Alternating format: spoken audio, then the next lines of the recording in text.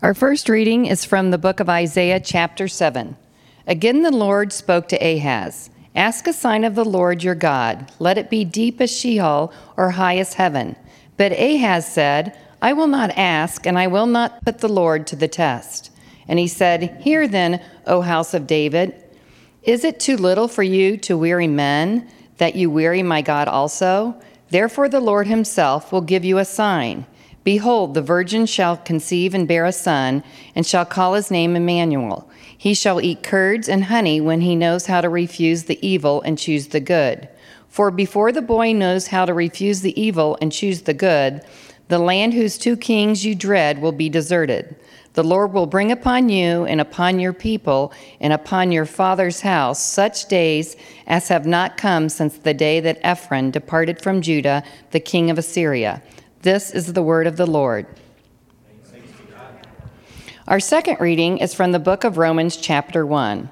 Paul, a servant of Christ Jesus, called to be an apostle, set apart for the gospel of God, which he promised beforehand through his prophets in the Holy Scriptures, concerning his Son, who was descended from David according to the flesh, and was declared to be the Son of God in power, according to the Spirit of holiness, by his resurrection from the dead, Jesus Christ our Lord, through which we have received grace and apostleship to bring upon the obedience of faith for the sake of his name among all the nations, including you who are called to belong to Jesus Christ. To all those in Rome who are loved by God and called to be saints, grace to you and peace from God our Father and the Lord Jesus Christ. This is the word of the Lord. As you're able, please stand for the reading of the gospel. Our gospel reading is from the book of Matthew, chapter 1. Now the birth of Jesus Christ took place in this way. When his mother Mary had been betrothed to Joseph, before they came together, she was found to be with child from the Holy Spirit. And her husband Joseph, being a just man and unwilling to put her to shame, resolved to divorce her quietly. But as he considered these things, behold, an angel of the Lord appeared to him in a dream, saying, Joseph, son of David, do not fear to take Mary as your wife, for that which is conceived in her is from the Holy Spirit. She will bear a son, and you shall call his name Jesus, for he will save his people from their sins. All this took place to fulfill what the Lord had spoken by the prophet. Behold, the virgin shall conceive and bear a son, and they shall call his name Immanuel, which means God with us. When Joseph woke from sleep, he did as the angel of the Lord commanded him. He took his wife, but knew her not until she had given birth to a son, and he called his name Jesus. This is the gospel of the Lord. Alone. Alone even in a crowded room. Longing for that feeling as if you actually belong somewhere. As if there would finally be a place where you feel wanted and seen and valued.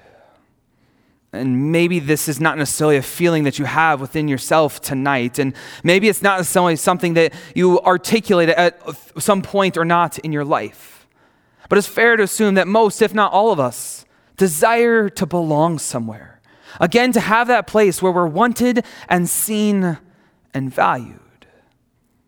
And the good news that I get to share with you today is as we look at God's word for us from Romans chapter 1, God says there is a place you belong. There is a place where every single one of you belong. And it's more than just a place, but it's a people and it's a movement. And so we look at Romans chapter 1 today and we go back to the beginning.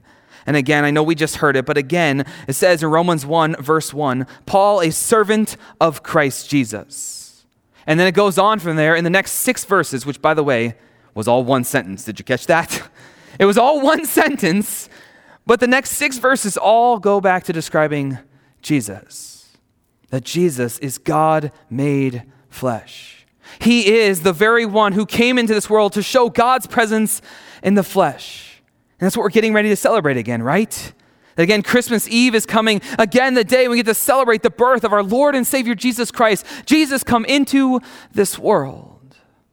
The day when Mary finally got to hold in her arms the baby that was promised to her. The day when Joseph finally got to see with his own two eyes what the angel had promised to him. The day when others too could see and be in the very presence of God himself, God right there in the flesh. God very literally dwelling with his people. God dwelling with his people. Or maybe, as you might want to say, God tabernacling with his people. That's normally how you'd say it, right? No, of course not, right? That's not how we speak, but that would have been more common language for the people in biblical times. I bring this up because when people in that day and in that age, when they would hear the word dwell, they would also hear the word tabernacle because they were essentially synonymous words. And also when then they hear this word tabernacle, it would bring their minds back to the times of the Old Testament, to the history of God and his people. The many other times when God showed that he was with his people. God is always with his people. He always had been. But God told them very clearly that in that tabernacle, that place of worship, there they could know for a fact that there he was, that he was with them, that he was dwelling with them. And so as Jesus is born on that night and he comes into this world, it is God made flesh, God dwelling with his people, God tabernacling with his people. But the problem is so often we and others in this world, we're tempted to see Jesus as just a visitor. Someone who just came into this world for a time and then left again. Now, I don't know about you, but when I hear the word visitor, I think of something that is super classy and official like this, right? But a visitor center on the side of a road. You're driving down the road and there's a sign that says visitor center a few miles up ahead. You figure it's a long trip, so take a break, right? You get to the visitor center and there might be a nice employee working there, very polite and kind. But then there's all the pamphlets, bright and colorful, trying to catch your attention. And maybe there's a display, maybe even it's an interactive display. Or maybe even there's a path behind the visitor center so you can explore a little bit of that area. But eventually you're going to get back in your car and you're going to keep on going. That as interesting or maybe entertaining as it is for a moment, a visitor center is only temporary. You're going to be there for a while and then you're going to leave again. And so it's a similar way, it's tempting to see Jesus as just a visitor. Someone who just came into this world and then left again. And when I say this, I want to be careful because I also am not trying to heap burden on you or on anyone else in this world because in part it's tempting to see him as such because we're human. We're human. In our human nature, it is difficult for us to comprehend the divine. It is difficult for us, actually quite frankly, it's impossible for us to fully comprehend the eternal. And also in our human nature, we also look and see the experience that's around us. And when I say this, please, I say this not in any crass way, but for us, we see that there's a beginning and an end to our lives on this earth. And so at times we apply that to Jesus as well, thinking that his life was only a few years, only so many decades long, and it was only just about the time while he was here. And so sometimes we're tempted to see him as just this visitor. And now hear me very carefully when I say this, and that in part, his time was limited on this earth. The time in which he walked and he talked and he ate and he stayed and he did things on this earth in the human form, in the human flesh, that was limited. His time was limited in which he walked and talked and lived in the human form on this earth. But he's so much more than just a visitor because he's God. He's Jesus who has always existed since before he came into the flesh. Jesus is one part of the triune God. He is the second person. He is one with the Father and the Holy Spirit. And because he is one with the Father and the Holy Spirit, that means he shares all the same attributes, all the same characteristics. And of all of those, certainly we want to highlight the fact that he's eternal. That he is eternal, just like the Father and the Son, meaning always existing. And so in part, we know this because we turn to places like John chapter 1. And it's a fairly familiar verse, so if you know it, say it along with me. You can cut me off and join in with me at any point, okay? John chapter 1. In the beginning was the Word, and the Word was with God, and the Word was God. For some of us, a familiar passage for many different reasons, but in part, one of them is we go to it and we're told again, Jesus is the Word that has always been since the ever very beginning. And Jesus has always existed. But then as we turn to Romans chapter 1 today, we also see that Jesus, in the human flesh and the plan that he had for while he lived on this earth, it was very much part of the plan. It says in verse 2, he was promised beforehand through the prophets. Beforehand, directing us our attention to the fact that it was planned. This wasn't some just last-ditch effort. This wasn't just some attempt to do something. This was planned. And it was planned beforehand, and it was promised. Promised meaning it was something that God was active in, intentional about, and was guaranteed. And a planned promise that was shared with through the prophets, meaning it was repeated over and over and over again for the people to hear. Because Jesus is part of a greater story that existed, which we see also as we go on to verse 3. He descended from David according to the flesh. Descended from David could also be said a different way, in that he comes from the line and the lineage of David. How many of you have ever studied your lineage, your ancestry, your family tree, right? Okay.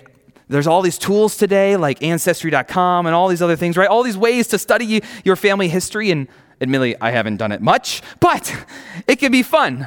It can be fun, at least from what I heard and the little bit I've done, it can be fun because you get to learn about the people. You get to learn about who they were and what they did and maybe even where they lived. But studying lineages or ancestries are more than just fun. They also help us to see that we're part of a story that's far greater than us. And when we study a lineage, we often start with ourselves and then we work backwards, the generations. That's just how it works. But sometimes that way can, and on accident, then make us think it's all about us. But really, it's about a much bigger story. And so in part, the same thing we see here with Jesus. That Jesus, coming from the line and lineage of David, that from generations before, has come before him, part of the story that's always been in place, and that he is very much a part of. But then the story that would continue on, even after he was no longer on this earth in the flesh.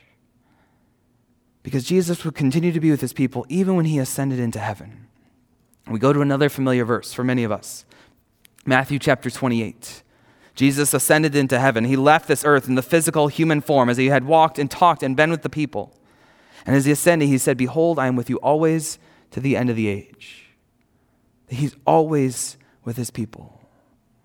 And so Jesus is so much more than just a visitor, so much more than just here for a time and then gone again, but he always was and is and will be. And especially though as we look at this and we see in Romans chapter 1, Jesus also, though, he comes more than just to bring his presence, but to bring a movement. Jesus comes into this world more than just to bring his presence, but to bring a movement. And so we go back to verse 1 of our reading today. Again, we talked about the Jesus part. As it says, it describes Christ Jesus. We go to the very first word and look at Paul. Paul, a servant of Christ Jesus. Now, maybe many of us have heard of him, but a refresher and share with those who haven't had the opportunity to hear before. Paul was a persecutor of the church. He had violently opposed the Christian movement. He had people arrested and even put to death because of their faith. And he himself admits, as he writes in the letter to Timothy, as recorded later on in Scripture, "Formerly I was a blasphemer, persecutor, and insolent opponent. I had acted ignorantly in unbelief." Paul admits it. He's a sinner. On his own, unworthy to approach God. On his own, unrighteous and undeserving of all that God has to offer. And yet, Paul was called to be an apostle set apart for the gospel of God. That God called him, meaning it was God's work, something that purely came from God. It was all done by God's grace, his undeserved love. Had nothing to do with Paul, who he is, or what he had done. Because if it were by those standards, he wouldn't have had any of it. But it was all dependent on God and who he is and what he had for Paul. And he had grace for him. And by God's grace, he set him apart for the gospel of God. He set him apart for a purpose. That purpose specifically for Paul is also to be an apostle. An apostle is very literally translated as a sent one. that Paul is set apart for the purpose to be sent into the world to share with others the gospel of God, the grace and peace that he himself had first received. And that's what he goes on to do as this letter begins, and we heard again in verse 7. To all those in Rome who are loved by God and called to be saints, grace to you and peace from God our Father and the Lord Jesus Christ. That he writes this letter to the Romans, a people that he actually didn't know. He had never been there before. He had never physically visited this people. He hadn't met them. Now, certainly he knew about them. He had heard about them, but he didn't really know them. And they were also a people that were people just like him. And so because of his life experience and also because of his theological knowledge and how astute he was in theology, he knew that they were sinners too. That they too on their own were undeserving, unworthy of what God had to offer. And yet the first thing that he says in his letter to them is know that you are loved by God. He starts off by letting them know that they are loved by God. That they too are called by God to be set apart for a purpose, to be set apart for a place in which they get to belong. Has nothing to do with who they are or what they're capable of, but purely because of the grace of God. And he says that they get to be a part of this. Back up to verse 6, that they are included to belong to Jesus Christ. And so again, they have this place where they belong, where they're wanted and seen and valued. But it's not just a place. It's a movement.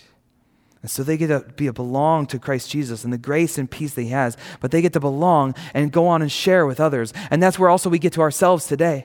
Because this is God's word for us too, first to the Romans, but also to us today. That just like the Romans and just like Paul, we're sinners. Now, maybe not in the same way, okay? I'm not calling you violent oppressors, okay? That's not what I'm saying, right? But we have sin.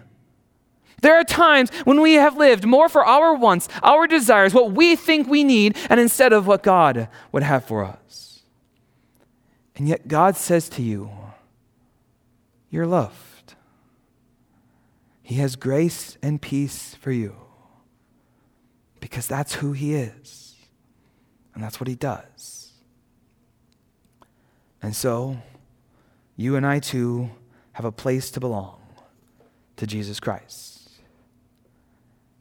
And so now I want to return to that metaphor that I used earlier in talking about a visitor.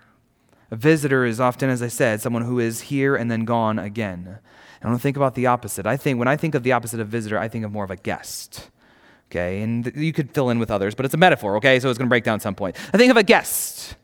And when I was younger and we had guests come over to our home, my mother always made sure that we did the best we could for them.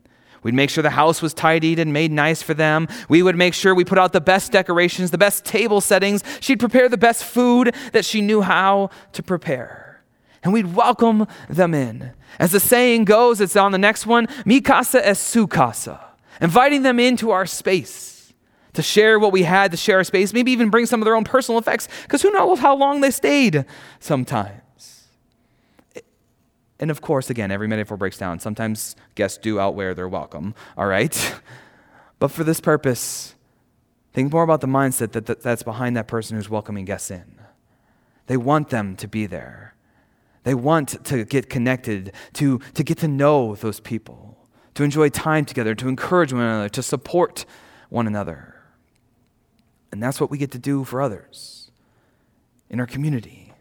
The others that you will get to join together in your gatherings for your Christmas parties or your Christmas gatherings or in your workplaces or in your schools or wherever you go, that we get to do this with others. We get to have this attitude that they are guests. They are people that we want to share our time with and our space with so we can simply get connected with them, build relationships with them.